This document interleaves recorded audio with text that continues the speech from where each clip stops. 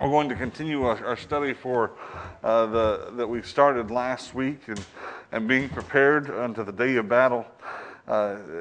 We talked about last Sunday morning how in preparation for this day of battle we need to be strong in the power of His might. And we looked at Joshua and how God told Joshua multiple times to be strong and very courageous. We looked at what that meant. And listen, our strength doesn't come from ourselves. It doesn't come from within. You're not going to dig it out of yourself. You can't pull yourself up by your bootstraps to fight this battle, because the truth is we're all limited in the strength that we have. At some point in time, you're going to run out of strength.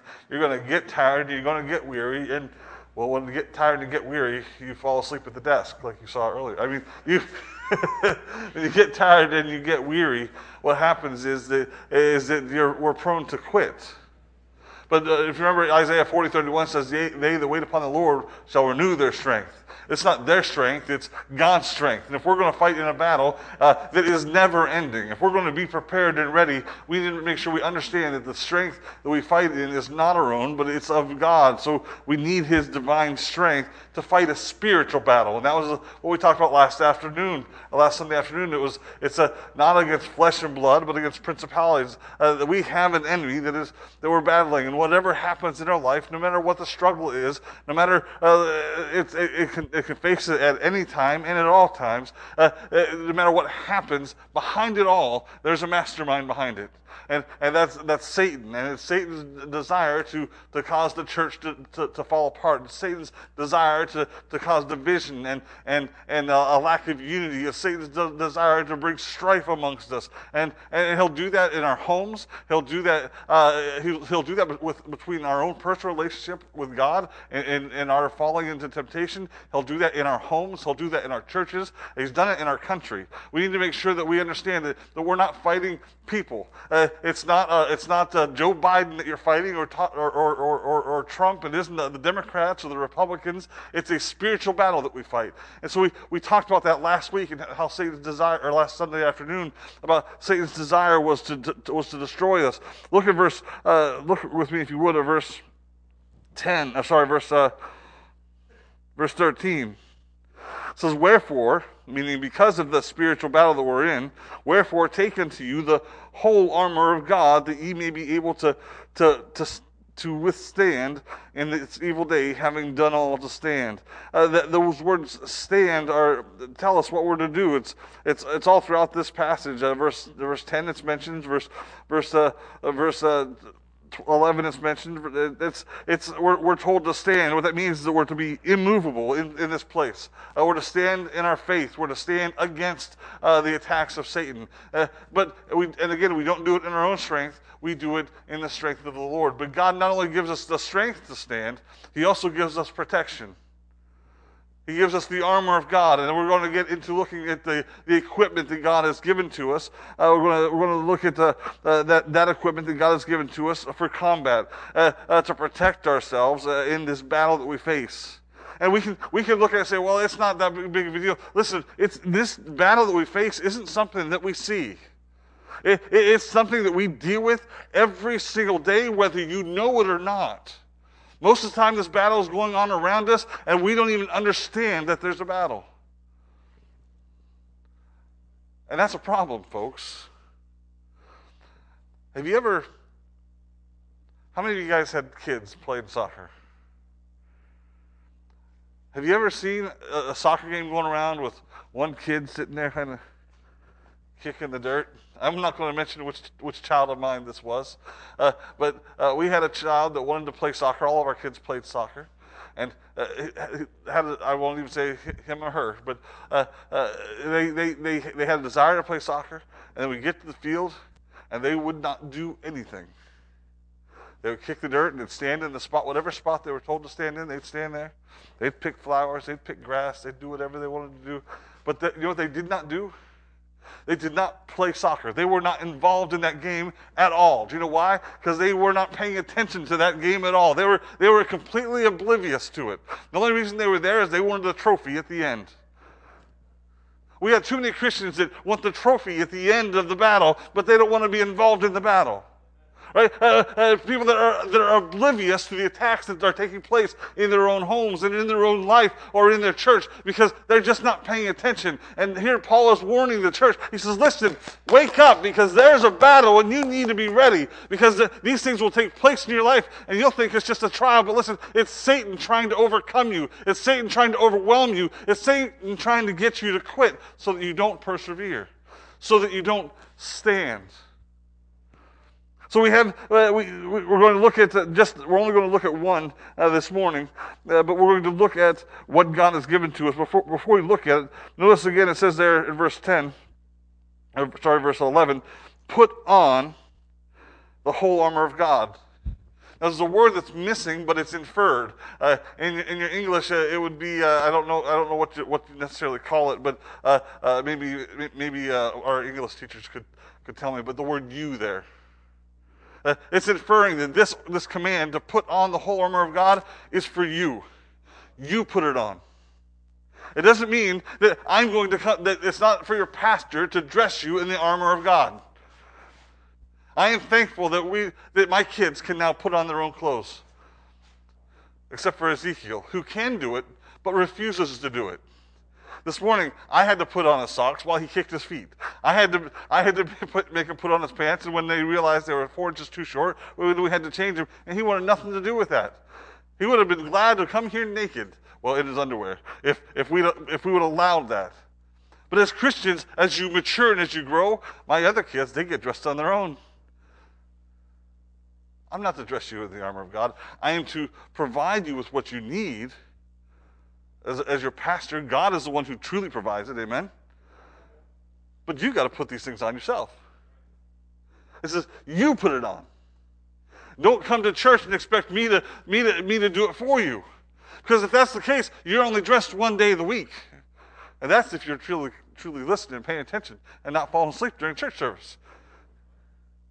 Seriously, it's for us to do. And that's what Paul is saying. You put this on. And notice he says the whole armor of God. We're only going to talk about one part of it. But any one part of this is missing, and you're in trouble. Because this whole armor is there for a purpose. It protects different aspects of our lives. And the first one we're going to talk about today is our loins being girt about with truth. And listen, if we don't have that, you don't have anything. We're going to talk about that here in a few minutes. But it's the whole armor of God. You can't just say, well, I've got this down. I'm good. No, you need all of the armor of God. If you go to battle without a breastplate, you've left your part of you exposed. If you go to battle without a helmet, well, you're just in trouble because you don't have salvation. If you go to battle without the sword of the Spirit, listen, you're in trouble. We need to put on the whole armor of God. Notice here in verse 13, he says, wherefore. What does wherefore mean? Well, anytime you see wherefore, you have to look to see what it's there for. And it's there because of the previous verses where it says, be strong in the power of his might. Put on the whole armor of God. Why? Because we wrestle in a spiritual battle. We need to, therefore, take unto us the whole armor of God so that we can stand. And in the end, having done all, stand. When the battle is over, we need to be still there standing. Verse 14 says this, stand therefore, having your loins girt about with truth. We're going to stop there. We're not even going to cover a whole verse today. It's just going to be this verse, and everybody is glad and excited because we're going to be out fast, right? Wicked evil laugh from the pulpit. Stand therefore, having your loins girt about with truth. What is it? We're going to look at this morning about what that means practically, and we're going to look at what that means if we don't do it. First thing we're going to see here is this. Let's talk about. First of all, we're to stand. It's this idea of being prepared, and we're to stand as we put these things on. We're to stand for what is right, stand in the faith, stand against the attacks of the devil. The whole purpose of putting this on is so that we can stand. And he says, do this, having your loins girt about with truth. It means as we stand, we've already done this. Now, the idea of girding our loins with truth, I've heard it referred to as the belt of truth. It's talking about wrapping our loins are this area of our body. It's kind of the general your hips, your pelvic area. So why are we doing that? Well, back in the days of Israel and back in the days of in the military, what did people wear? Long flowing robes, right? Can you imagine trying to fight a battle in a long flowing dress? Guys, I hope you say no. No, it makes it difficult to run. It makes it difficult to move around and getting tripped up in those things. And so what they would do was they would take their long flowing robes and they would gird them up. Ever hear where the Bible says, "Gird up your loins"? They told the people of Israel many times to gird up their loins as they would prepare for hard work or they would prepare for battle. And they would take that robe and they would reach back through and they'd get behind and they'd pull it forward. And then they would wrap it around behind and they would tuck it down into a girdle or a belt. And that would kind of keep things tight and make it almost like they're wearing a pair of shorts so that they could then fight and run and work and not get cut up and not get tripped up. And listen, it's important to understand this loin area is the part of it's our core. It's where our strength comes from. And if you don't do this, man, you're in trouble. Because you're likely to trip and fall and to stumble. And you're also likely to be weak. We're to gird up or gird our loins with truth. Now, what is truth? Although the Bible is not silent on what truth is, we're going to look up several verses, if you would.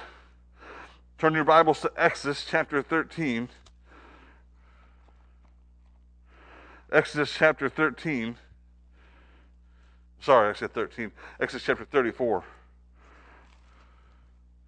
Verse 6.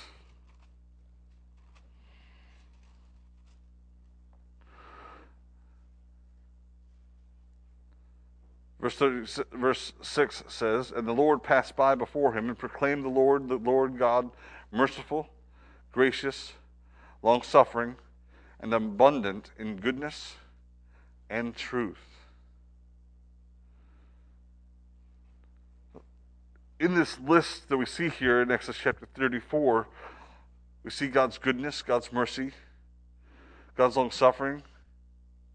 And in this list of God's characteristics of his nature, we see truth. Truth is a part of God's nature. God is truth. When we talk about truth in today's day and age, there's this warped sense of truth where you have your truth and I have my truth, but there is no objective truth. I'm sorry, but that's just stupid. Because I can say the sky is blue and you can say the sky is blue, but it doesn't matter what we say. Look up at the sky and tell me what color it is. Right? There is objective truth. And God here in this verse and in several other verses throughout the Word of God reveals to us that in God's very nature is truth. He is truth, which means He's the standard of truth. And if we separate from ourselves from that, if we turn from that, then what have we had? Well, Jesus told the Pharisees in John chapter 14, he says, Satan is the father of lies. And ye are his children, is what he told them. Why? Because they were liars. So if God is truth, Satan is the exact opposite. Truth is a part of the divine nature of God. Look with me in another verse, Deuteronomy chapter 32, verse 4.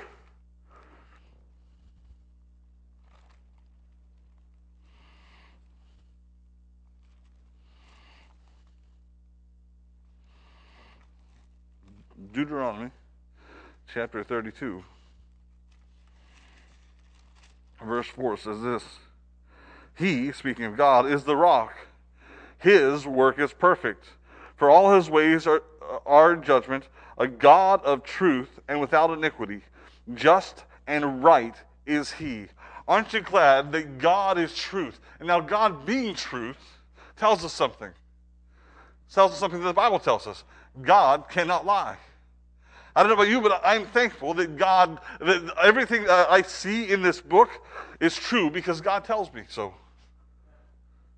It doesn't depend upon where I stand. It doesn't depend on my opinion. It's truth, regardless of me, outside of me. It is truth. And I'm thankful that I can rely upon the truth of God and the truth of His Word. Listen, His promises, it's important to be able to trust in His promises. And you can only trust in His promises because they are true. It's important to know that when I die, where I'm going to spend eternity. You know how I know that? The Bible says in 1 John chapter 5, I can know that I have eternal life. Do you know how I know that? Because of the promises of God. It doesn't have to do with how I feel. Sometimes people think, well, I don't feel saved. 1 John also tells us, when your heart condemns you, God is greater than your heart. I'm thankful that, because my relationship and my outlook my relationship with God can be affected by sin.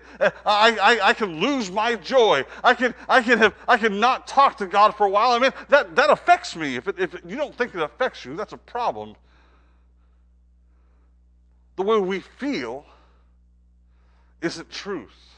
Now, I'm not trying to knock our feelings. Our feelings are a signal. If we feel away from God, like we're away from God, then maybe we need to take a look at why that might be.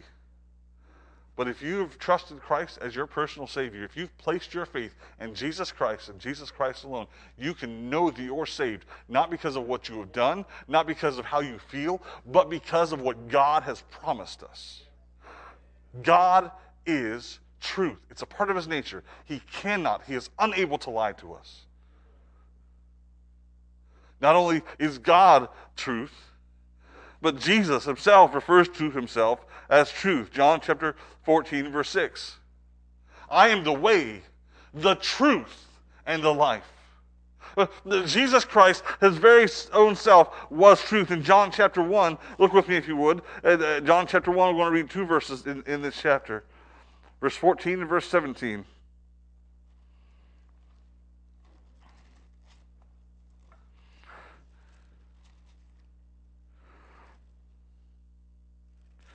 Verse 14 says, and the Word, speaking of Jesus, was made flesh and dwelt among us, and we beheld His glory, the glory as of the only begotten of the Father, full of grace and truth. Look at verse 17. For the law was given by Moses, but grace and truth came by Jesus Christ. So God the Father is truth, Jesus Himself is truth, and guess what? The Holy Spirit is referred to as the Spirit of truth. Look with me, if you would, in John chapter 17.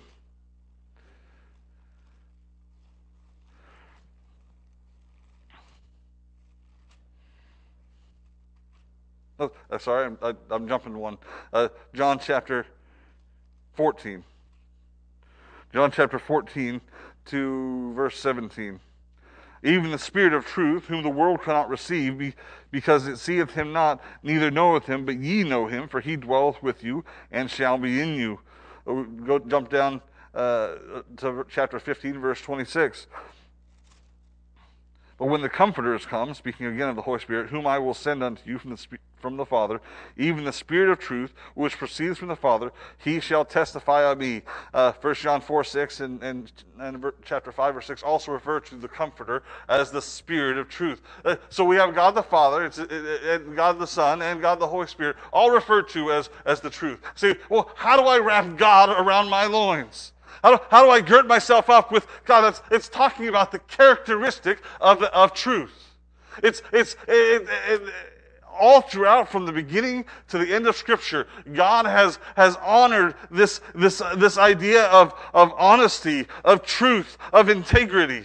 Never was there a time in Scripture where God told people to lie. In fact, part of the Ten Commandments is, thou shalt not lie. God desires a truthful people. You know why God desires a truthful people? Because it's part of Him. We are to be a reflection of God's characteristics. We are to be truthful. Not only is God the Father, God the Son, and God the Holy Spirit the truth. Look at John chapter 17, verse 17. This is Jesus praying to the Father about His disciples. He says, sanctify them the disciples, through thy truth. Thy word is truth. 2 Timothy chapter 2:15.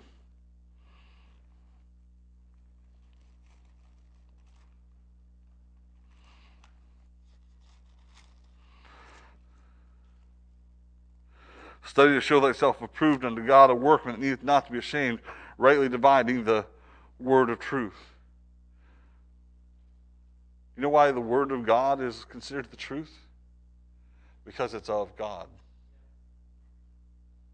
See, this book isn't written by man. Well, there were 40 human writers, men that penned the words down on paper. All Scripture was given by inspiration of God. And the idea of God breathed. God gave them not the ideas to write down, not the thoughts, but the very words. I don't know if this has ever happened to you, but have you ever just had like the Word of God just pour into your mind as you're talking to somebody, a verse that you've read before, but you never really spent time to memorize? There have been times when I've been preaching where verses just come into my head and I can quote them, and I couldn't quote them any other time in my life, but God gave it to me as I needed it. As God begins to speak through you. It can happen when you're witnessing to somebody. It can happen when you're writing something down. God can inspire you, but this book is inspired above all other things. It was the very Word of God, and God gave it to us so that He could speak to us, so that He can reveal His nature, reveal how we fall short of His nature, so that we could come to know Him. His entire desire is to reconcile us back to Him. And because He is truth, because His Son is truth, because the Spirit which helps us to understand this is truth, and He has given this book to us, it's His Word that makes it truth. Well, if His Word is truth because it's from Him, when you get saved, what should that do to us? The Bible says that in 2 Corinthians 5:17 or 1 Corinthians 5:17, old things are passed away, behold, all things become new. I'm supposed to change. I used to be of my father, the devil, right? Isn't that what Jesus told the Pharisees? They were lost. They were without Him. They rejected the Son. Therefore, they rejected God. So they were without Christ, without God, and they were following in the footsteps of their father, who is the father of lies. I am saved. I am now a child of God. God has put in me the beginning of a new nature. This to be sanctified through the Word of God, through the reading of the Word, and the Spirit as He works in me. And I am to gird up the loins, gird up my loins, and to prepare myself for battle by wrapping my core with truth. So how do you do that? Do you just walk around with the Bible wrapped around your waist? No. Is there some belt I can go buy? I wish it was that easy. Look with me back to Ephesians.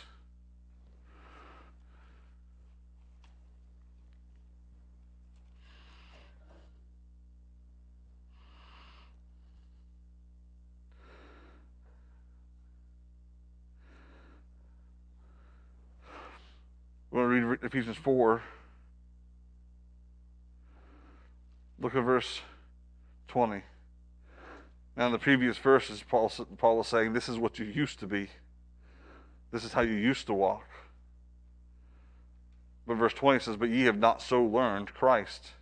If so be that ye have heard Him, and have been taught by Him, as the truth is in Jesus, then ye put off concerning the former conversation the old man which is corrupt, according to the deceitful lusts, and be renewed in the spirit of your mind, and that you put on the new man, which is after God, and is created in righteousness and holiness. Wherefore, putting away lying, speak every man the truth with his neighbor. Well, what is he saying? Take off that old man, take off what you used to be, and put on the new man. If you used to be a liar, put off the lying and put on the truth. If we're going to wrap ourselves or gird around our loins with the truth, it means that we need to speak the truth. It means that we need to live the truth, and we need to worship in truth. See, there's a problem that goes out. There's an opposite of the truth, and it's a lie. Now we can speak the truth, or we can speak a lie. Sometimes we try to bend the truth, but what does that do? It just creates a lie. We can live the truth. Live what we believe. Live according to the Word of God, because God's Word is truth. But if we're not sincere in it, are we truly living the truth? The Bible says in John chapter 4, we're to worship God in spirit and in truth. See, there needs to be truth externally, and that's the speaking of the truth. Look with me at I say a few verses. Joshua chapter 24, verse 14. Sorry, I'm wrong one. Proverbs chapter 8, verse 7. My notes are a bit of a kerfuffle, if that's a word. Proverbs chapter 8, verse 7. It says, "For my mouth shall speak truth, and wickedness is an abomination to my lips." This is a lesson from Solomon to his son. He's talking about the words that we're to speak, and we're to speak the truth. Chapter 12, verse 17.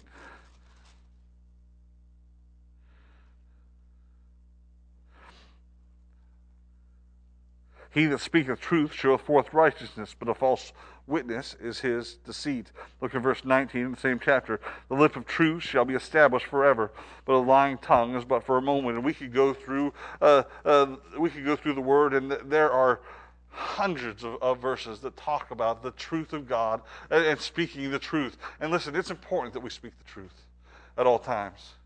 Now, sometimes it hurts to speak the truth, but the Bible tells us to speak the truth in love. But we should always speak the truth. This is the practicality of wrapping the truth about our loins, girding yourself up. If you're not going to live and speak the truth on a daily basis, if people cannot count what you're saying as true, listen, you're not prepared for the day of battle. Because other people cannot trust you. And what's even more important is we lose our power. Remember, girding our loins is where our power comes from. Have you ever tried to lift up something heavy? Do you bend over like this and pick it up? Not if you want to back. What do they tell you to do? You bend straight, right? Don't want to rip my pants. That would be embarrassing. Our power comes from here. And if we want to be able to have a powerful Christian life and be able to stand, where do we need our power? We need a strong base. We need to be able to not be moved. Brother Donnie, if you're wrestling with somebody, what do you want to have? Good balance and a strong base. Because if you can be knocked off of balance, you're going to be looking up at your enemy. He's got his hand on your throat.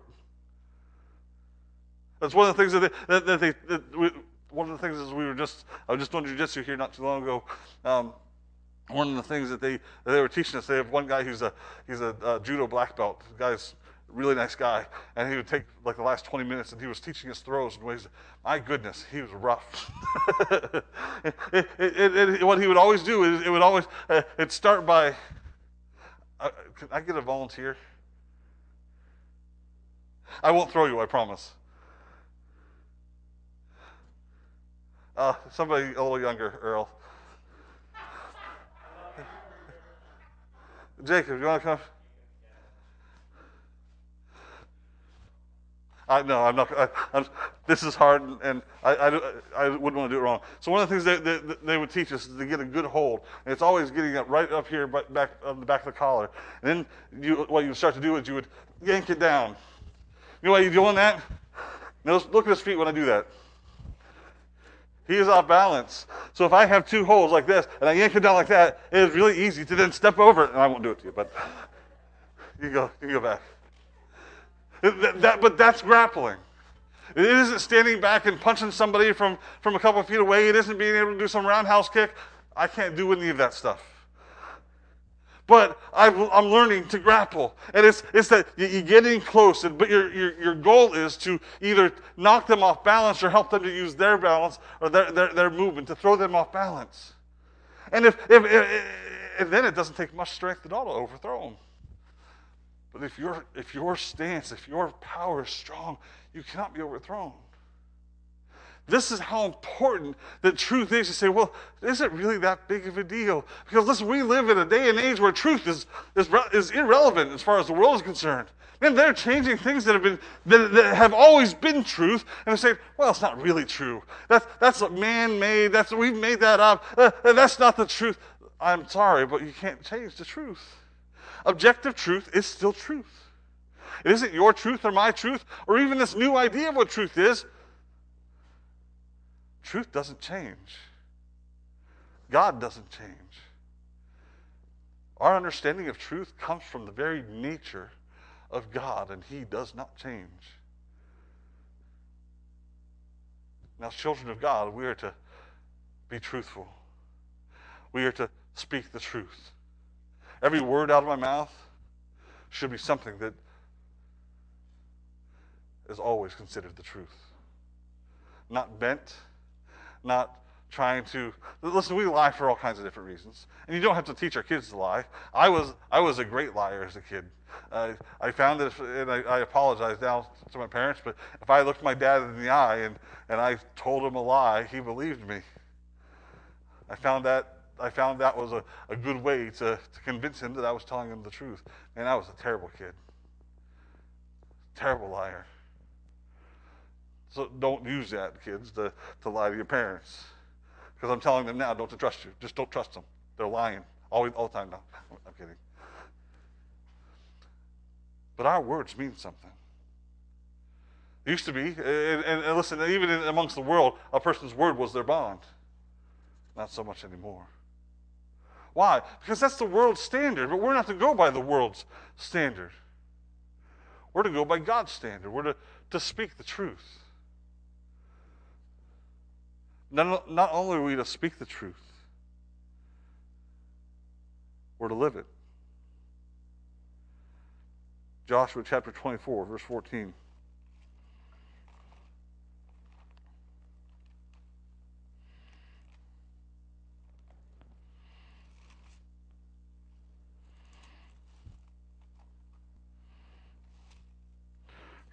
Verse 14 says this, "Now therefore fear the Lord.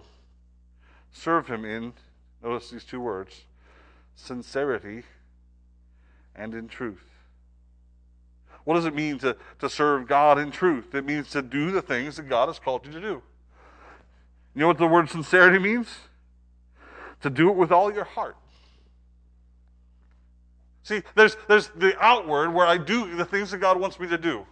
I live that life. I serve God. God's word says to tell the truth. I tell the truth. God's word says to do this. I do this. Why? Because I'm being obedient to the truth, the word of God, to the God of truth. That's how I live out truth in my life. I do those things God has called me to do. And listen, I have a list of 20 verses here that we can look up that tell me to live in truth in this way, by living out the word of God. But the word sincerity was there too, and that's the internal portion of this. So I can do the right thing with the wrong motive, the wrong purpose, and I have then not lived in truth. I have then not served in truth. I have then not worshipped in truth. We're told to love others in word and in deed, in sincerity and in truth. We're told to serve God in sincerity and in truth. We're told to worship Him in sincerity and truth. That's talking about the internal part. And that's the part that, I can't see. If you tell me something, I can sometimes discern whether it's true or not. At some point, the truth always comes out, by the way. But I can discern truth or not. I can see you living a life where you're serving God, but I can never see what's internal. And listen, what's internal is more important than anything else. Turn with me over to the book of Acts. What I've been trying to do I did it last week in looking at being strong. We looked at Joshua. Today we're going to look at the early church. Acts chapter 4. We're going to look at the last couple of verses in chapter 4, and we're going to look at the first few verses in chapter 5. At Ananias, a couple, Ananias and Sapphira.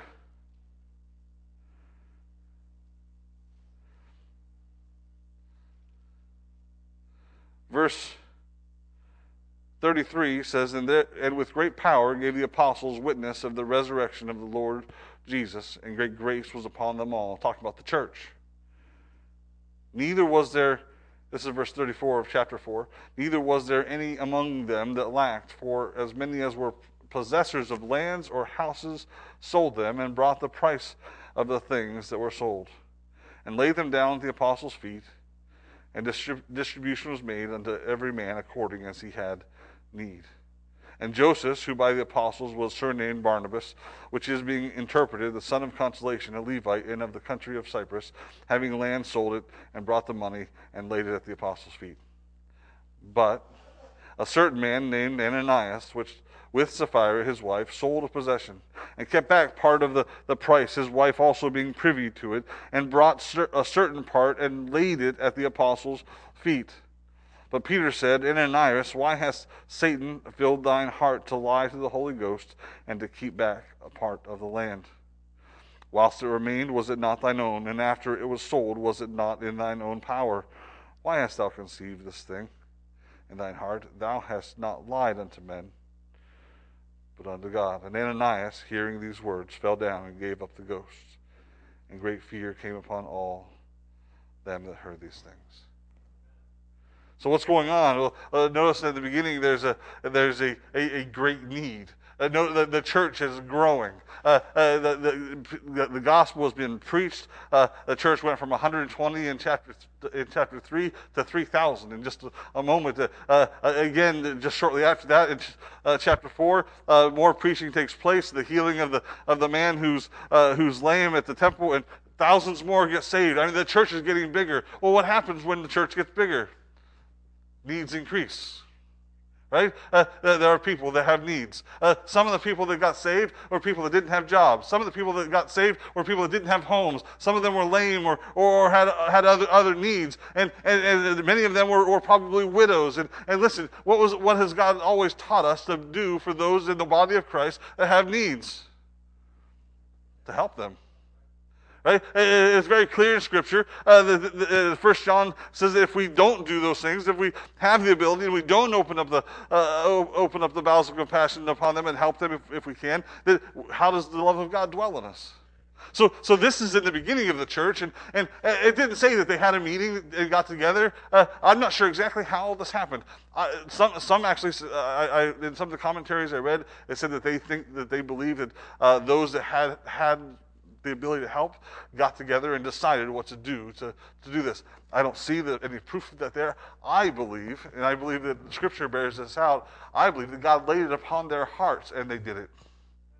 Why do we say that? Well, back when they needed to build the temple, guess where the money came to build the temple? It didn't come from an edict. It didn't come from a tax. It came from God laying upon the hearts of people to give.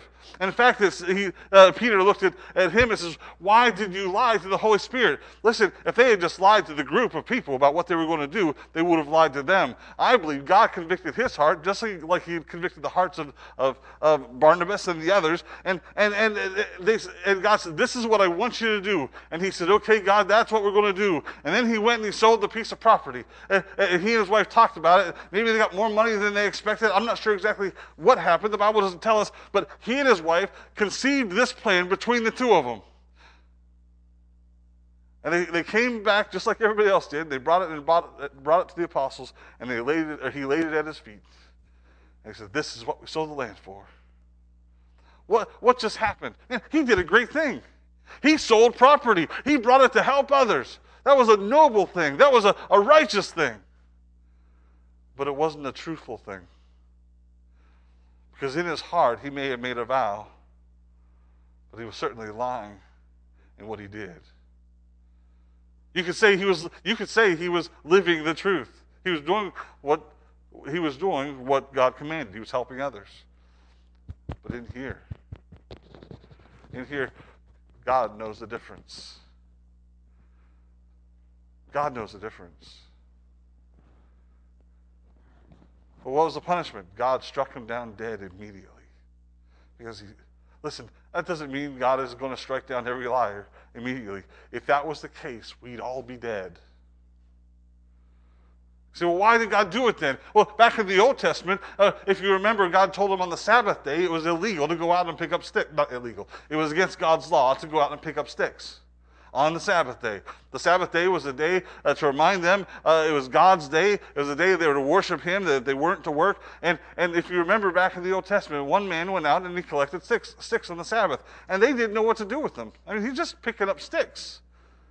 And what did God say? Does anybody remember what God said? He had him stone him to death over picking up sticks. Something that he probably considered a minor infraction. In fact, Moses probably considered it a minor infraction. But God said, this is what I expect of you. And you rejected my truth. You rejected my command. Now, yes, picking up sticks is a minor infraction, but it stands for what's behind it, and that's the rebelliousness of the Word of God. Yes, a little lie, it may not be a big deal to you and me. He still brought in plenty of money and laid it at the apostles' feet, but in his heart, he lied to God. And God showed the church that day what he thinks about those who lie. Remember, he had centuries, millennia of the people of Israel faking their worship. Isaiah chapter 53 talks about the fasting and the praying. And like, why are we doing all this fasting? And God, you're not hearing us. And he says, because the fasting's not real. It was all fake. Yes, they were doing the tradition. They were not eating, but then they were going out and doing all the wickedness as well. He says, that's not the fast that I've called for. It's all about what's in here. We're to yes, speak the truth. We're to live the truth.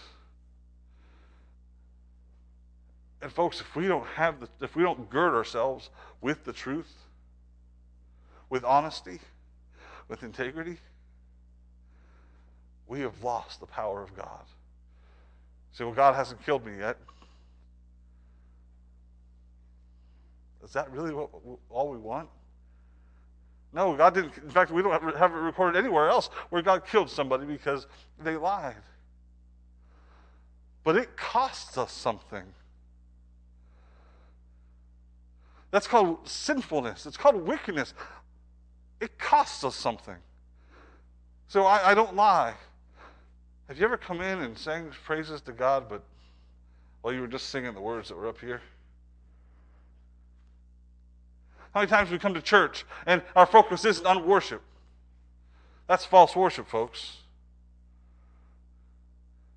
Well, I'm not into it. It's false worship. How many times do we serve God not because God has commanded us to, and not out of love of God, but because we're expected to? That's not honest. That's not girding ourselves with the truth. Listen, I'm not saying let's just all pack up and walk out of here because, we're just not being honest. No, I'm saying get right and be honest with God. Come in and serve God because you love Him, because you're so thankful for what He did for you on the cross. Not just because you're supposed to be here. If we don't do this, if we don't live honestly before God, and listen, God knows, I may not know. I'm thick. Listen, I pray God gives me discernment, but I can only see it in my own heart. I can't see it in yours. But God can. So, I'm not sure. If we're confused or we're not sure whether we're living honestly before God, maybe it's time we start to say, search my heart, oh God.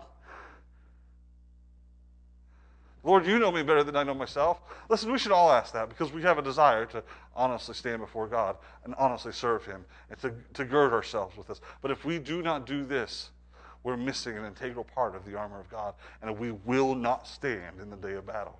You say, well, when is that day? We're all looking forward to some day of it. That day is today. That day is tomorrow. That day is every day that you roll out of your bed and you get up and say, okay, God, today's a day that I want to live for you.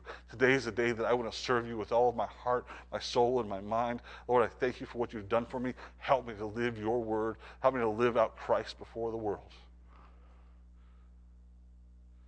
Otherwise, we'll be that kid standing out in the corner of the field, not knowing what's going to happen.